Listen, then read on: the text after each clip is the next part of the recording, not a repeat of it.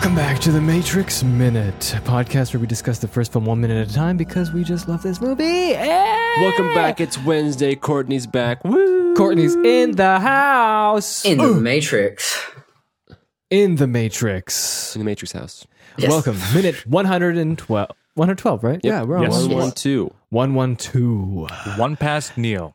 And we can just, let's do something because we all know Courtney since the last episode. So, I mean, if you need another introduction, Listen to the last episode. yeah, specialist, costume designer, podcaster, and all around cool dude.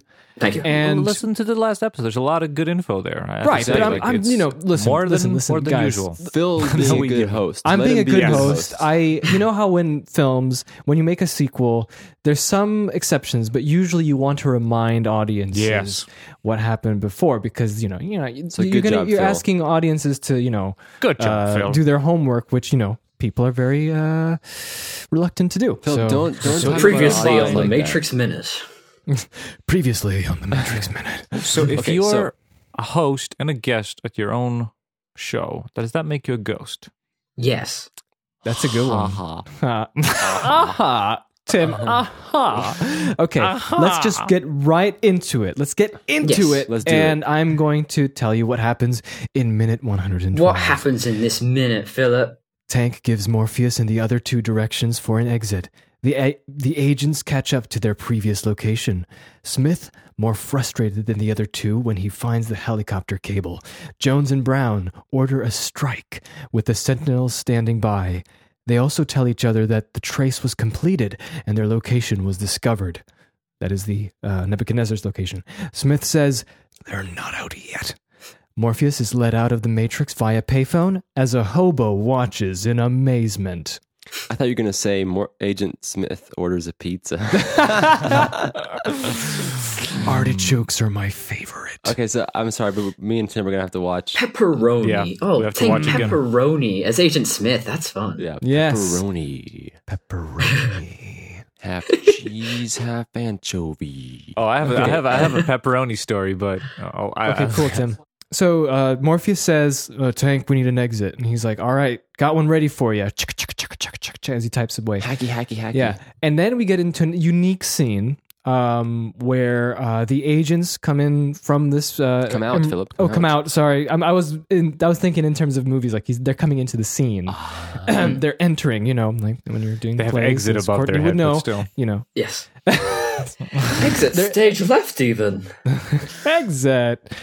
And we know we're not in the States because the sign at the door says authorized with an S. Yes. My Google Chrome was set to American English for a little while there, and I couldn't figure out how to change it. And every time I spelled anything, it's like, do you mean with a Z? It's like, no, Z's are too extreme for the British, okay? Tone it down. It has to be authorized. We need British a and the respectable Commonwealth S. countries. Yeah.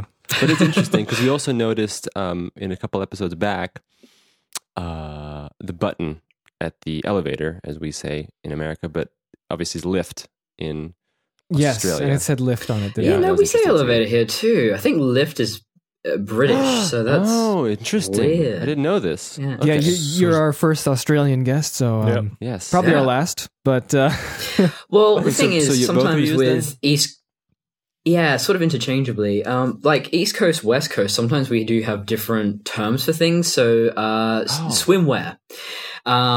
In Perth, we'll say that That's they're where you're your from, right? bathers. Yes, my hometown. Bathers. Yeah, so we say bathers, and Nice. on the East Coast, they'll say your cozzy or What? what's the other- or skivvy. Skivvy means Yes, swimwear. That is so, Skivvy? like, I don't even know what that means. Now That they're just making up sounds- words. Yeah. I think bathers make sense. You are sort of bathing in water while Yeah. wearing them. Yes. But obviously having to make costumes for the international audience, yeah, I'd just say swimwear. That sounds good. Yeah. yeah, It's no, the- just it's the more official skivvy, way. skivvy, man. Are there any other cool words you can share that might be different from, like, specific to, either Perth or Australia? I guess?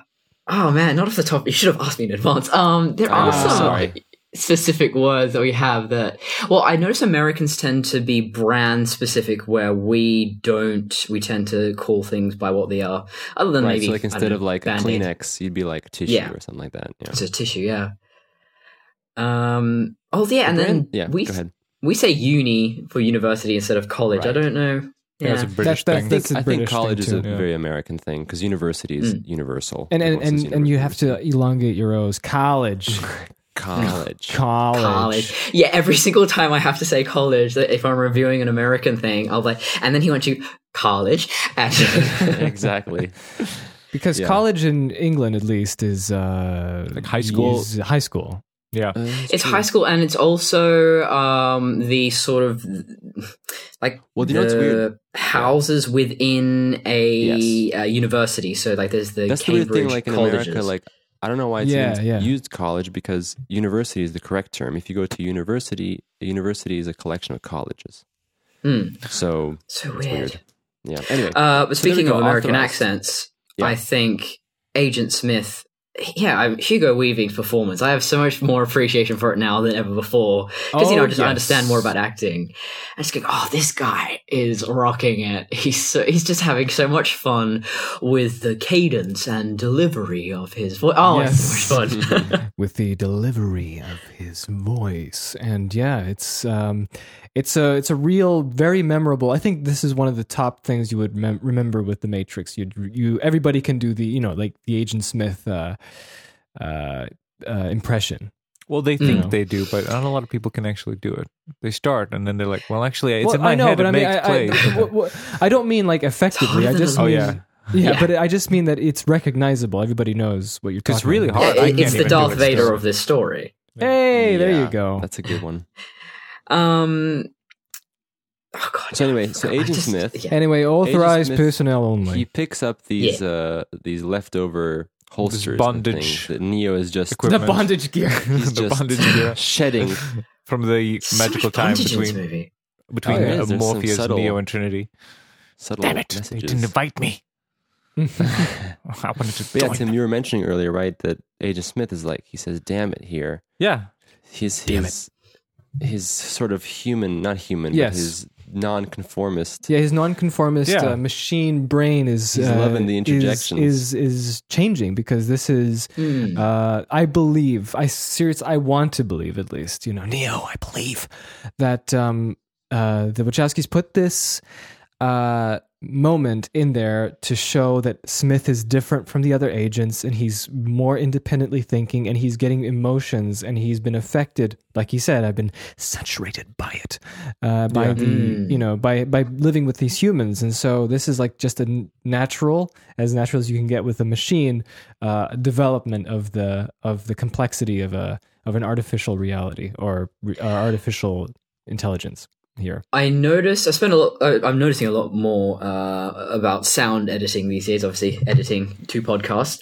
And I noticed that Smith's breathing is actually more present on a track than you would traditionally do. Like nose whistling. He has a lot of, that nasal whistling through the whole movie. Yeah. And I'm wondering if that was perhaps deliberate because he is talking about, the smell, it's affecting me. And so maybe, especially in that scene, they were playing up his nasal whistle just to make you focus on that. That's You interesting. heard it here I never first, noticed nasal that. whistle. So is it like a high-pitched sort of tone or something? Or No, it's just you can hear it, it's more pronounced. And I have to tell you, doing sounds myself, occasionally, you have a lot of control when it comes to what you can hear and what you can't. And so I'm sure that Dan Davis and Associates, who've been doing the sound design for this, definitely put that into account because when you're doing a final mix and stuff, you can definitely catch every little nuance. So what are the I didn't agents- realize until go ahead. recently that, when you make a movie, pretty much none of the audio that comes from set is actually used. Like it's generally, there's more a lot. like a frame of reference. Mm-hmm. Absolutely. When I was younger, when I was about 15, 14, I didn't get that. I didn't understand what that meant because most of me and my friends who've been making movies, we all kind of thought, oh, wait, so what's the point of recording with such a good microphone on the day, with a boom mic, if you're not going to keep it like that? And so I asked one of the producers of X-Men when I got to visit the set of X-Men 3 long ago in 2005. Yeah, Bobby in Phil. Vancouver. Yeah, and I asked this question, and one of the producers, said well, no, you want to capture as good as you can on the set, the dialogue, right? And ADR is used, that's automated dialogue replacement later on if there's something that isn't quite working very well, or if the quality is off, or the performance isn't quite there, and you can actually enhance it. So there's a lot that is additionally recorded. True. I want to say for that various reasons. It depends on what kind of movie you're making, because I was watching last night Call Me by Your Name, and what I need to watch that. I actually enjoyed it quite a lot. And what hit me the most was the sound design and the look. I mean, it was shot like on a film, and it was deliberately. The sound was deliberately very bad. It sounded just like it was one boom mic, and everything, all the echoes were there, the distortion of like how people talk and everything, but it gave it such a feel of realism that was too strong. Like it hit me, like I remember like all the summers when I was a kid, just like you could hear the background just like unaltered of surrounding you. It was pretty surreal. So it depends what kind of movie you're making, what you want to accent. Like here, that wouldn't make a lot of sense. You got to hear the music and you got to hear the the talking. Right. But other times you just want to be submerged into this unperfected. Yeah. That rawness, yeah. I think genre films generally have that very artificial quality, and on Prometheus and Alien Covenant, I noticed. Now, most actors, the dialogue, in between the dialogue, you got the breaths and breathing, and sort of it's pushed down in the track, but it's not. They don't disappear entirely because that would be unnatural. But although they do that in anime all the time, just as a side note. But I'm noticing in Prometheus, David never breathes. All the other characters, they keep the breaths in. David never breathes. That's awesome. Oh, that's nice, subtle. Yeah. Pretty cool. Yeah. Give him a little robot feel.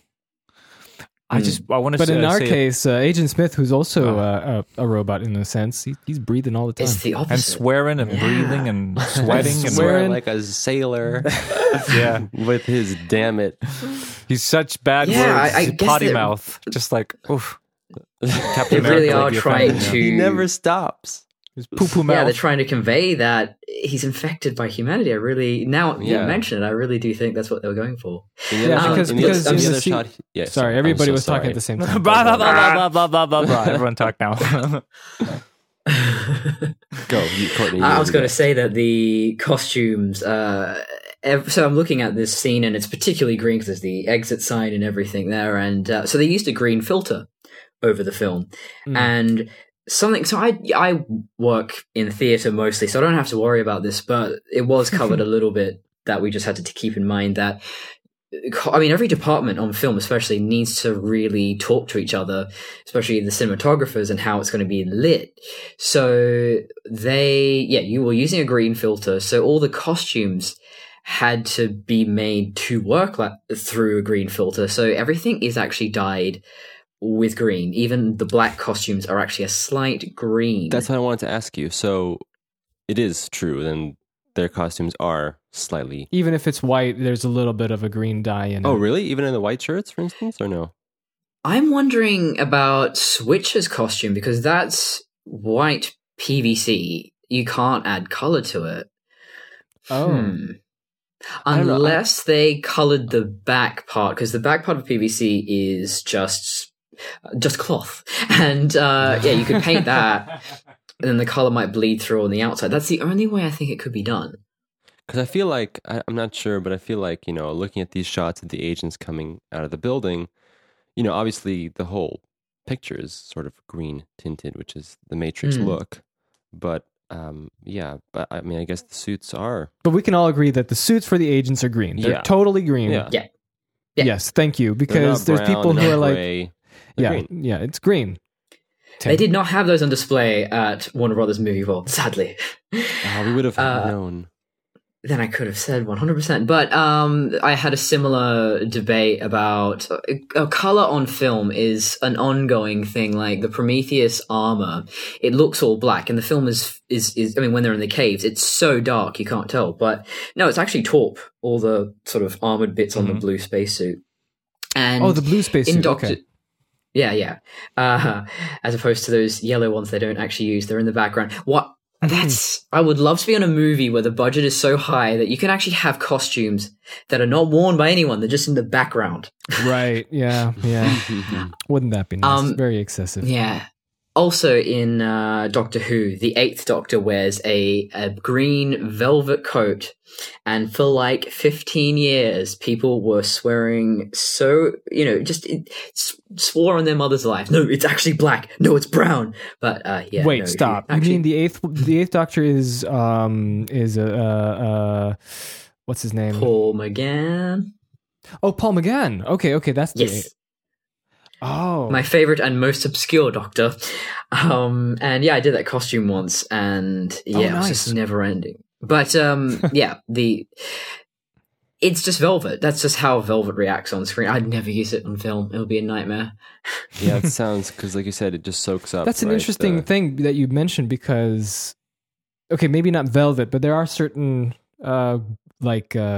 he's wearing velvet materials that you think are black, but then when a camera kind of picks it up, it looks like brown. Especially if you use like classical lighting techniques, like not everything might work. You won't get that sort of same look. But I have to say, the gray, as you call them, green suits, you got to give it to people, Phil. Like, come on, everything is tinted green. Gray is a color that looks, whatever color you put next to it, it'll look like it. You take gray and you put red next to it, you think it's brown. Imagine. That's just the nature of gray. I wear gray a lot.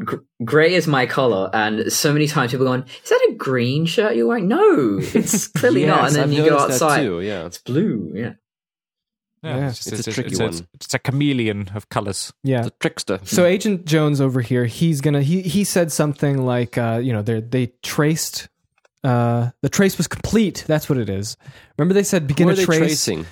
I don't know. They were just mentioning how to begin a trace, and I think one of the agents is back home tracing some lines on a picture. They were using Morpheus's. I think when they caught Morpheus, they were like begin a trace. Remember? Yeah, they're tracing the signal that they're connected. I don't think they can connect for a long time. Maybe they're tracing the neb.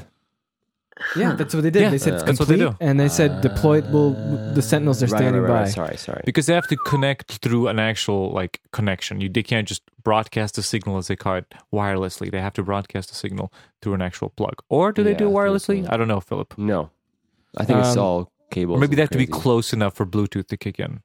Yes. Well, they got enough information out of Morpheus. Because I'm not sure. So, they have futuristic technology. Yeah.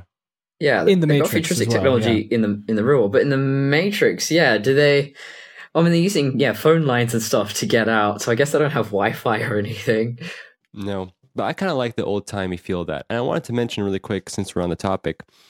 After that, we cut to the crew going down the steps in the subway. Right, they're going to the payphone.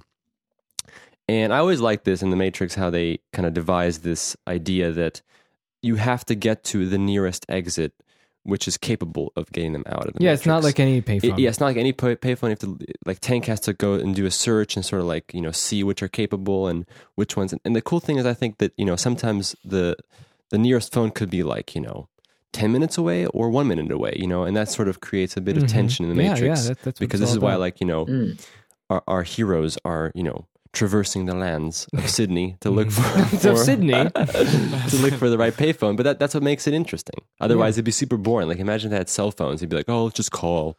I think what the Matrix should have done was just fast forward 18 years where there's no payphones, and it would be screwed. It's like, oh no, how do we get out? How do we get out? No. There's one payphone in Sydney. It was one. There's still no. Every home has homes, they have modems, and we can just get through that somehow. No, they have to break into grandmothers. Yes, grandmothers who use still old payphones. I can't wait for the Matrix reboot set in 2020.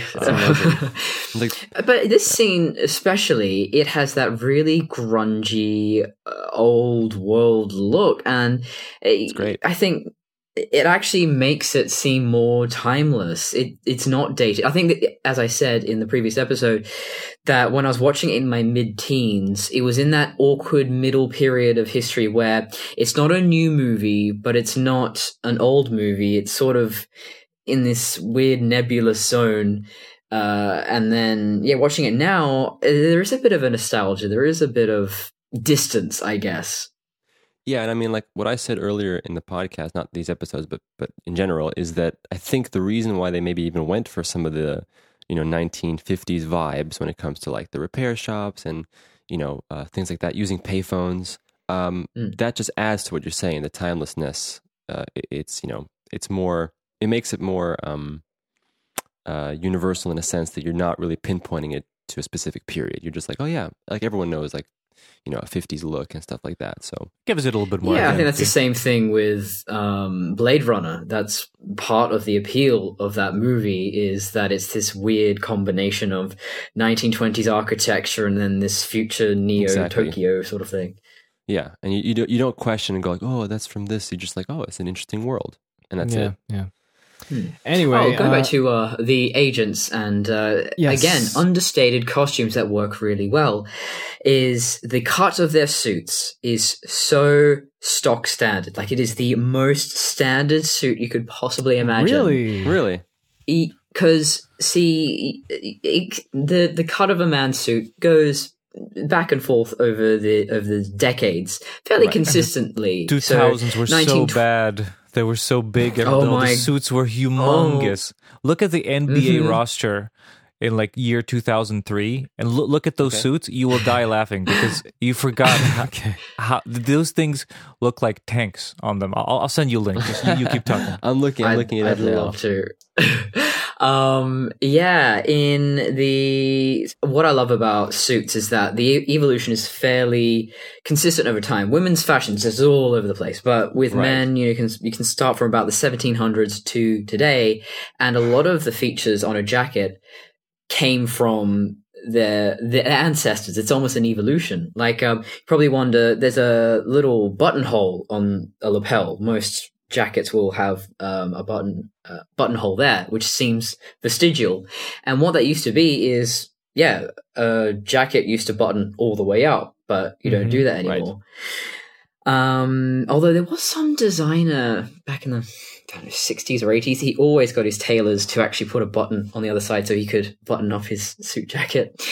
So 1920s, very skinny suits. And then around World War II, it's a very hyper masculine. So you go from 1920s a little bit androgynous, then this very hyper masculine silhouette, which continues right up until the end of the 50s.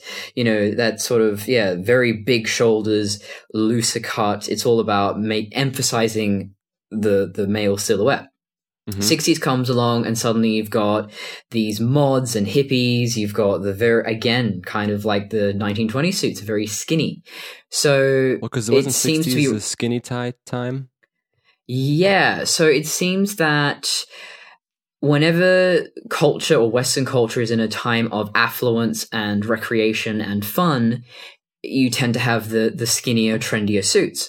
However, the 1980s is the opposite, where it is a fun time of excess, but massive suits for some reason. Shoulder pads. Oh, I reviewed Rain Man on the first episode of Saint Elsewhere, and there's a scene where they have a makeover, and they're coming down the escalator, and they're in their tailored suits, but it's just like, my God, they're so big. You can fit 2 legs in one of those trouser legs. Nice. And then, the 90s sort of had a bit of that 80s hangover. Narrower cut, but still, oh my God, I watched X-Files recently. Oh no. Everyone's wearing gigantic trench coats. Like the sleeves are so big. Why? So The Matrix actually plays it fairly safe. Between the 80s and the early 2000s, it was all very loose, horrible suits. But here, it's just stock standard, not too... It's the Goldilocks zone. It's very nice. You notice that, like, the suit did not age at all. It is just a suit. And that was the suit, clever thinking on their part, not to over stylize the. I mean, just if it was in the 70s, imagine just like bell-bottom suits. Oh my god, Agent Smith in the 70s.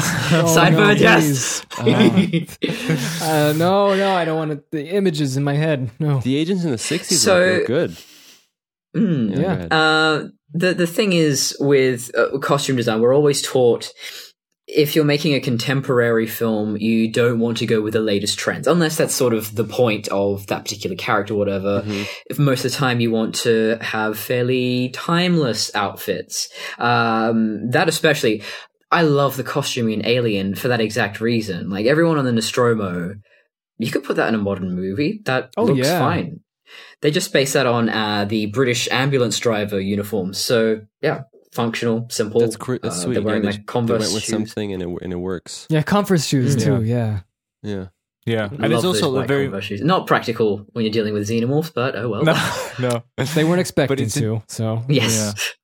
Yeah. It's also interesting when you're doing a big movie that sometimes the thing is that the production takes a year or something like that. So some things might change. So good rule of thumb: don't to be contemporary and don't use too contemporary memes or something like that from the internet, because by the time your movie comes out, that's the worst. That might be considered to be like in Black Panther, where a character says, "What are those?" Yeah, like, oh, okay.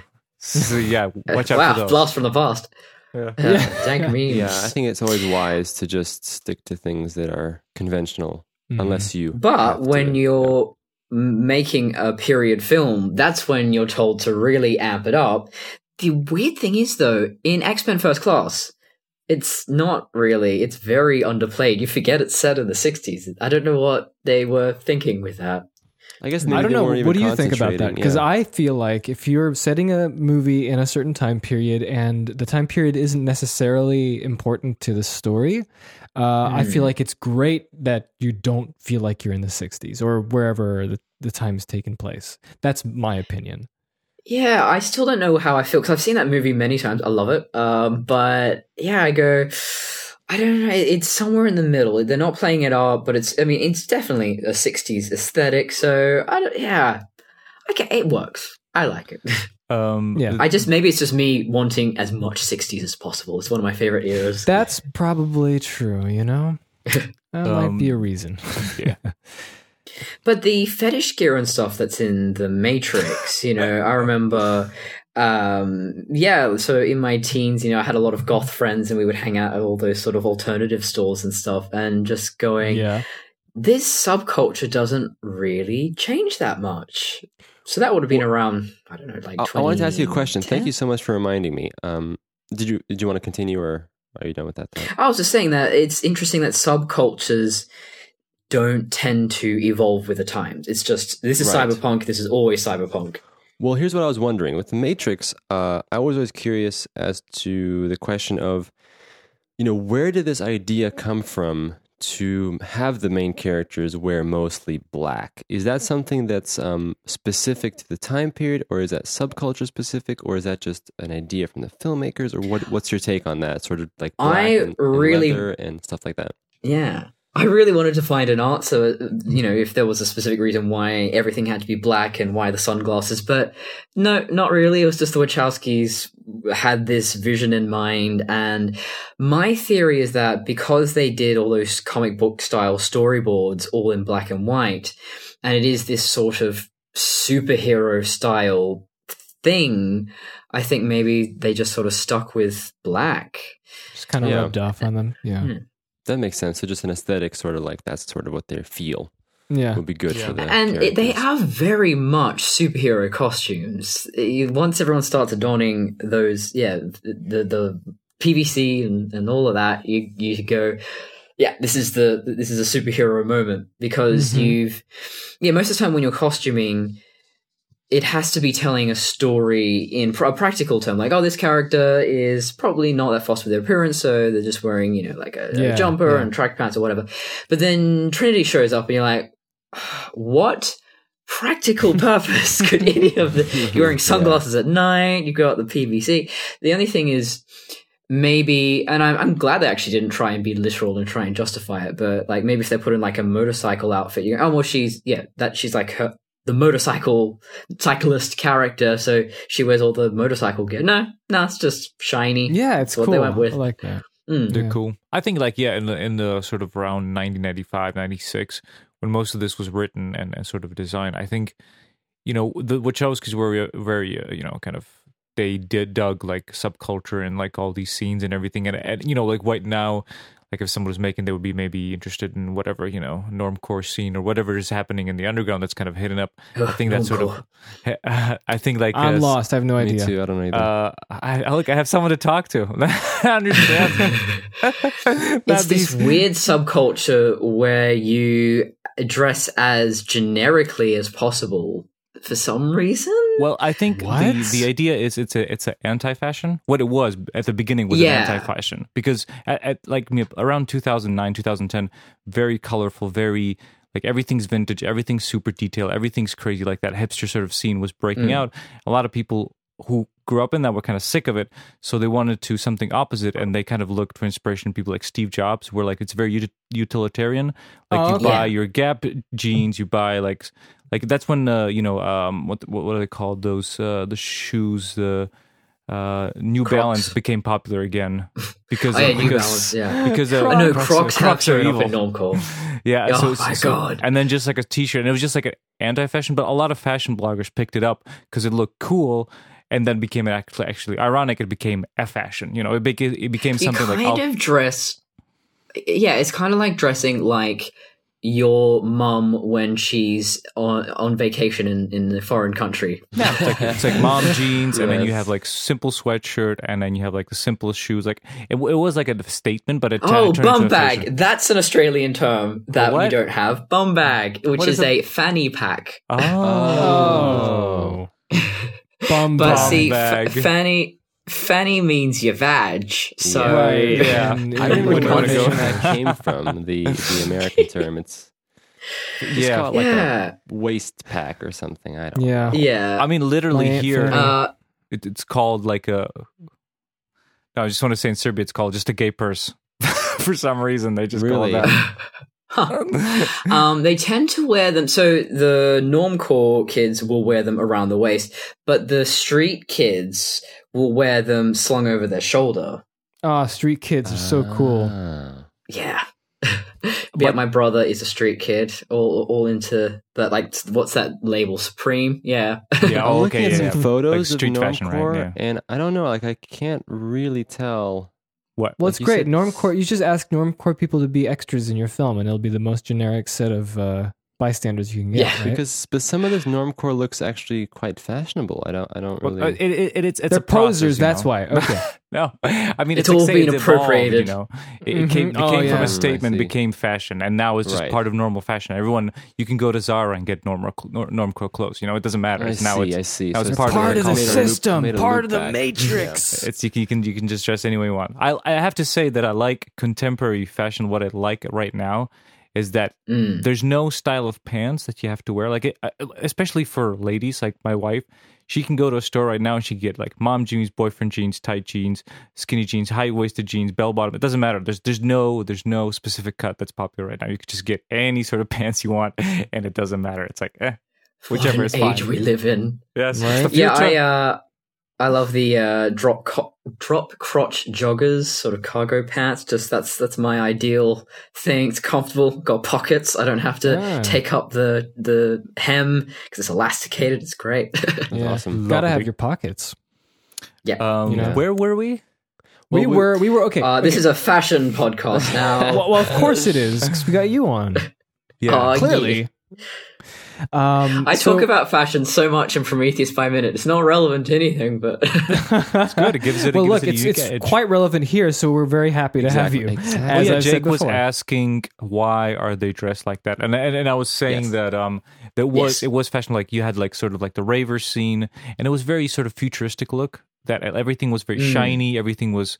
You got like very PVC kind of that kind of look was hip. So by the time the movie was released, I don't think it was that popular. Everything started to become more grayish and more like toned down, that kind of like baggy clothes and that kind of fashion.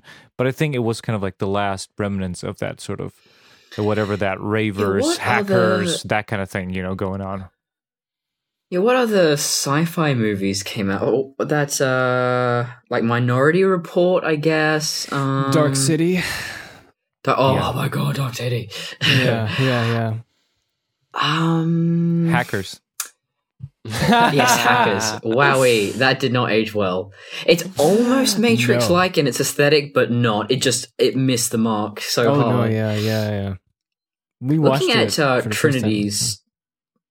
Trinity's tank top here, I love that cut because I think it's quite a masculine silhouette. Like it makes her shoulders broader, and I like that because she also wears this spaghetti strap on, which always takes me back to the 90s. Say what? Not a fan. Oh yeah, that's right. That's the spaghetti strap one. I think is earlier. I think it's in the sequences during when they're in the walls and stuff. Isn't that right? When they're in the walls, and then when Cypher is killing everybody. Yeah. Yes, she's on the phone with him. But that's interesting. You mentioned that. Go ahead.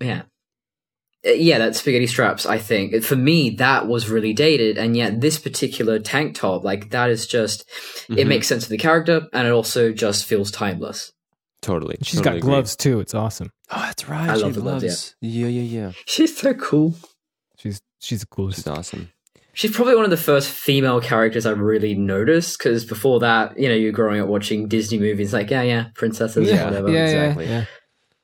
But it's great. I think we talked about this actually on the podcast before, and we noticed that Trinity actually had a little bit more. Obviously she has an important role, of course, in the film, but we noticed that they actually wrote her in even more in the earlier draft of the script, which was interesting. Yeah. She actually had more. Like she actually led. This whole thing, rescuing Morpheus, was her idea in the old script. Yeah. So it was actually her saying like, "We're gonna do this," and Neo was the one who's like, okay." And then Neo goes like, "I'm gonna help you." Sorry, that's right. And in the final movie, it's Neo saying, "I gotta go," and then Trinity. So we felt like that was interesting. How that could have worked as well.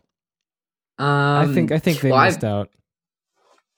Yeah, watching it again, I'm like, she is such a hard-ass character, and like, honestly, if I met Carrie-Anne Moss, she might be a really lovely person, but she's just so intimidating as Trinity that I'd be a bit scared. It doesn't help that everything she's been so far afterwards, she's just an evil woman. That's what she is. Like every movie that I watch after her, she's Jessica just Jones, Yes, she's just so evil and so like but commanding why, and just like I don't know, but it if fits you watch her interviews well. with her, she's like a very lovely person. Yeah, but it just fits. So life. like anything she's been, she's like, scary woman. I think the same thing with someone like Vincent D'Onofrio. Like they're always these really intense characters. So meeting them in person, I'm like, don't kill me, please. Oh yeah. Where was I going with? I was. Carrie-Anne Moss. Yeah, go ahead. Yeah. Watching it now and definitely being more sensitive to representation of minorities and just going, wow, for a female character, she's got a really great attitude and stuff, but in terms of her actual role in the plot, I feel like she's just there to be the love interest, which is a bit disappointing. Whereas someone like Princess Leia, you think she's the damsel in distress. She's a mouthy bitch, and I love her for it. Yeah. And she's Luke's sister, so she can't even possibly be the love interest. Yeah, it's a good point. Whereas it's Trinity's destiny to be the love interest, and I'm just like, for real, come on. Yeah, like that's kind of her only not only, but that's sort of her main, I guess, arc or whatever is like that. Yeah, like if you had to list all the characters as their primary roles, like Morpheus, the mentor, Obi-Wan type to Neo, Trinity, love interest to Neo. That's it. I mean, that's the entire prophecy she gets to do, Coral. Imagine that. You're like, you're going to find out your future, and it's like, God. It's in the third minute. You'll fall in love with the one. It's like, that's it. It's not even about me. It's about the one. Tell me about my future. I don't care about the one. Doesn't pass the Bechdel test. That's true. Okay, so now let's talk about this effect. No, we're going down the subway. Oh, we're in the subway. There. That subway is a nice subway, and it's a set. They built this. Just wanted to give you some trivia. And I was going to say, I don't think this is a real train station in Sydney because they don't look like that at all. This is like very New York. No, it's called it's on Balboa Street, I think. That's the sign. Not Balboa, but just Balbo. That's another Chicago thing. Balbo Baggins. And it was so this was built in a disused wheat storage facility or different facilities, and it was used as wheat storage in the 1920s, and the rail track was already there. So in the interior had a rail track. Seriously? Yep, like that. Those train tracks there, and they filmed it in White Bay in New South Wales. Huh. There you That's go. Cool. I don't know why, but every time someone mentions wheat, the first thing I think of is there was a story a few years ago where this kid drowned in a wheat silo. So fucked up. Oh, that's bad. Oof. Wouldn't want to be. Yeah, because it's like sinking. What do you call a quicksand? Yeah. So it creates a suction effect, so the grains sort of pile in on top of you, and you can't pull someone out. Yeah, because you're so scary. wedged in there. That's horrible. That is horrible. Yeah. Anyway, Kids get away from wheelbarrows. Moving on. Stay away from those at all. Yeah, because they're making. You see, this is a wheat. This used to be a wheat facility where they made tasty wheat, very tasty. Ah, you How see do what you I know did? what tasty wheat tastes like? Yeah. Let's get to we talk about the Yes. effect? Okay, go. Come on. Yes. So this is the first time we get to see how people leave the Matrix. Because it was always cutaways before. Always the classic. What you guys wanted not more this time. You wanted the cutaways for the Agent Smiths, and we got the cutaways for this. So stuff, what do you but guys now think about the effect? It's a good effect, better than the Agent ones. That's what I say. Yes. Yeah. I agree. What do you think? Especially with the technology of the time, and like we were talking about Blade 2's effects, and when that came afterwards, this plays it safe. It's a fairly simple transitional effect.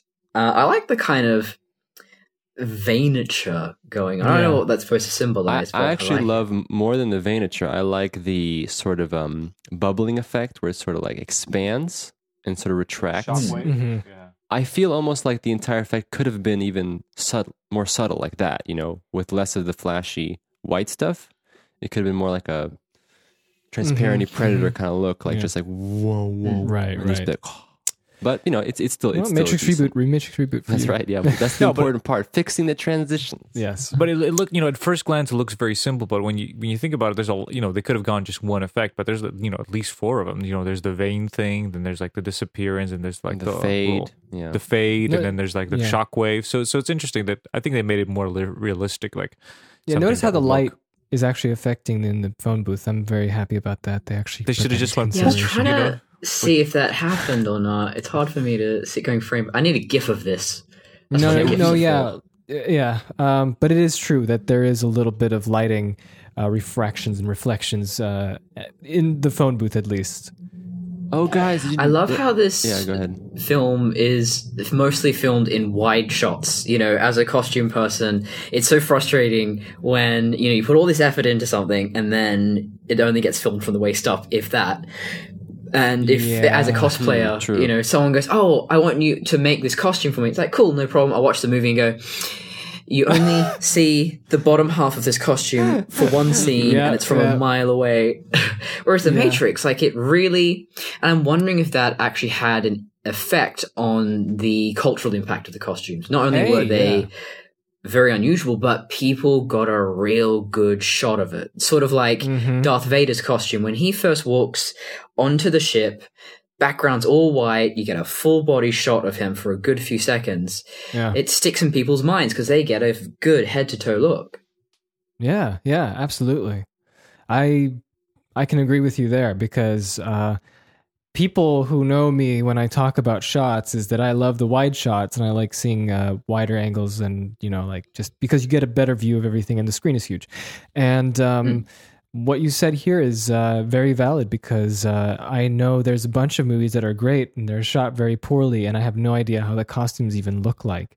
And and so, seeing things is a valuable thing. Yeah, I don't know where I'm going with this. Sorry, I'll just be off now. Well, that we shouldn't. I mean, unless that's a deliberate choice by the director. But we want to feel immersed in this world, and the way you do that is allowing us to actually see what the hell's going on. Yeah. Unless you're doing like a shaky cam sort of. There's a word for that, the shaky cam effect. I call it the shaky cam. There's a proper name, but the shaky cam films that were popular actually around this time. where you don't really get a good shot of things. But they tend to be set in the real world, so it's not as important. But genre movies, you really do want to play up the role of the costumes, because that's how the audience knows about this world. You know, we all wear clothes, and so seeing how these alien characters or spacefaring humans dress really helps to inform the story. Oh, and that tangents nicely into, or transitions nicely into a little bit of trivia that Kim Barrett was actually the costume designer for Titan AE, which is an animated film. Really? Yeah, Didn't know. Yeah. Apparently, I remember ages ago watching the special features for Shrek that they had makeup artists doing, actually designing the makeup for the characters. So yeah, apparently every once in a while animated films get actual costume and makeup artists to come in and redesign it, I guess. Yeah, wow. Cool. That's very interesting. That would be fun. Yeah, right. Yeah, I would agree with that. You don't have to deal with fittings or sourcing fabric. You just go, here's this crazy elaborate costume. Go ahead, draw it, have fun. Right. Yeah, right. So, look at this. Morpheus is gone. Thankfully, he's safely taken out of the Matrix. That's a good thing. We got that effect. I remember many people, when I was watching it with them back in the early 2000s, they're like, wow, that's so cool. Look at that. You can see the transition going on. And even the hobo here it feels the same way. He feels it's a good effect. Every time the phone drops, though, I kind of flinch, like, oh, it's going to get smashed. Yeah. Well, speaking of it's like when characters leave the fridge open in a movie, and then if they don't go back to the house, like the fridge is open, they run out of the house. For the rest of the movie, I guarantee I'm like, they left that fridge open. That fridge is fucking open. Oh my god, the milk is going to go off. For me, the phone hanging is sort of like a Roadrunner effect. It's like off the edge of the cliff.